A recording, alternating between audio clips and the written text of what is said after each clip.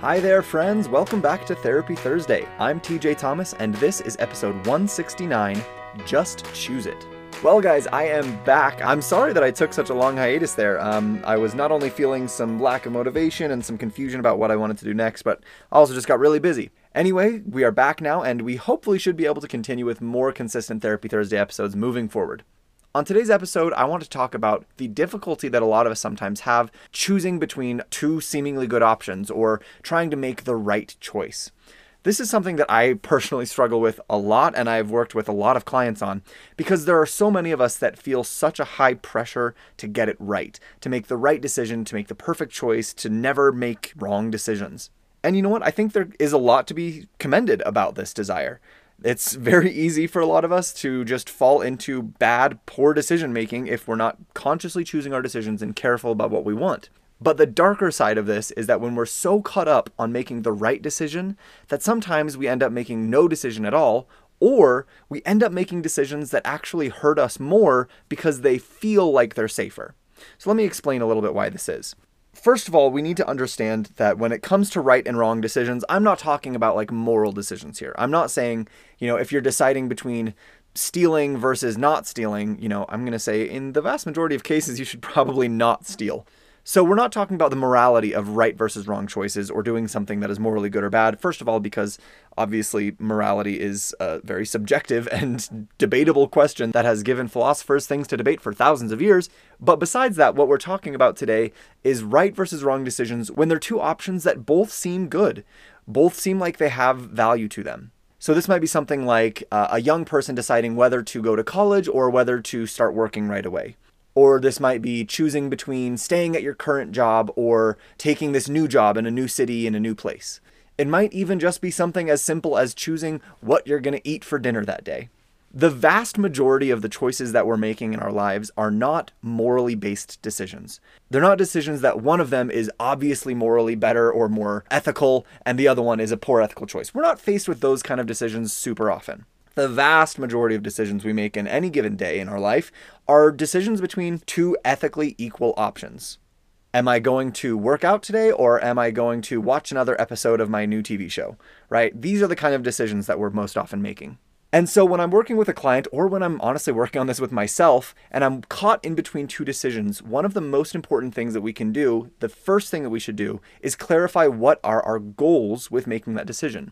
What are the outcomes or the results that we're hoping for? When we're more clear about what outcomes or results we're hoping for, then obviously we can be more clear about what we actually want at the end of the day and make the decision that's more likely to lead us to that. And the answer to this might not be what you expect. Really, when it comes down to it, the vast majority of the choices that we're making are not about making the right versus the wrong choice. It's just about making a choice. Because very few of the choices that we make in our lives have objectively definable right versus wrong or better versus worse choices. And when we think that there is, we get so caught up in the anxiety of making the choice that what we'll most often do is we'll make the choice that is the least amount of work, requires the least amount of effort, the least amount of change, the least amount of risk on our part, even if that choice might not make us as happy. So let's use another example I mentioned earlier. You are offered a promotion, but it would require you to relocate to a new city. Do you stay in your current job with the comforts that you have, knowing the city that you have, knowing the friends or family that you have in that city, or do you take this new opportunity? Neither one of those things is an inherently better decision. Both of them have pros and cons and ups and downs. Both of them would lead to some great things in your life, and both of them would lead to some hard things in your life. Neither one of them is going to be a better decision. If you're thinking you need to make the right decision and you're defining the right decision as the one that is going to lead you to the perfect, best, ultimate life, sorry, but that doesn't exist. That decision isn't even on the table. Both of the decisions in front of you, no matter what choice you're facing, are going to have ups and downs and positives and negatives. So sometimes you just have to make a decision and just trust that you'll be able to handle the negatives that come along with it and that you'll be able to enjoy the positives that come along with it. I would say that the only wrong decision in these types of situations is no decision at all. Because when you don't make a choice, when you allow other people to make choices for you, or you stall long enough that the decision is basically made for you by outside circumstances because you missed the deadline or whatever else, that's actually the worst choice.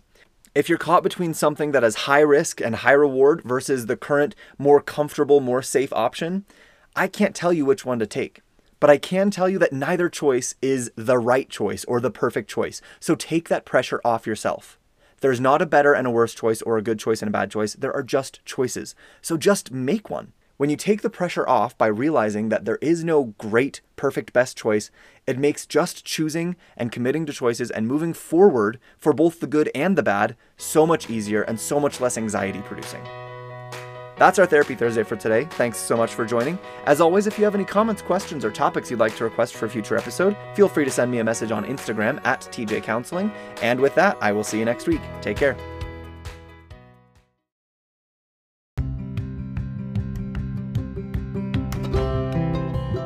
Thanks again for being with us. If you liked today's episode or other episodes, please leave us a review or a rating wherever you listen to podcasts. And remember, this is a podcast, it is not therapy, and should not replace any care by a licensed mental health care professional.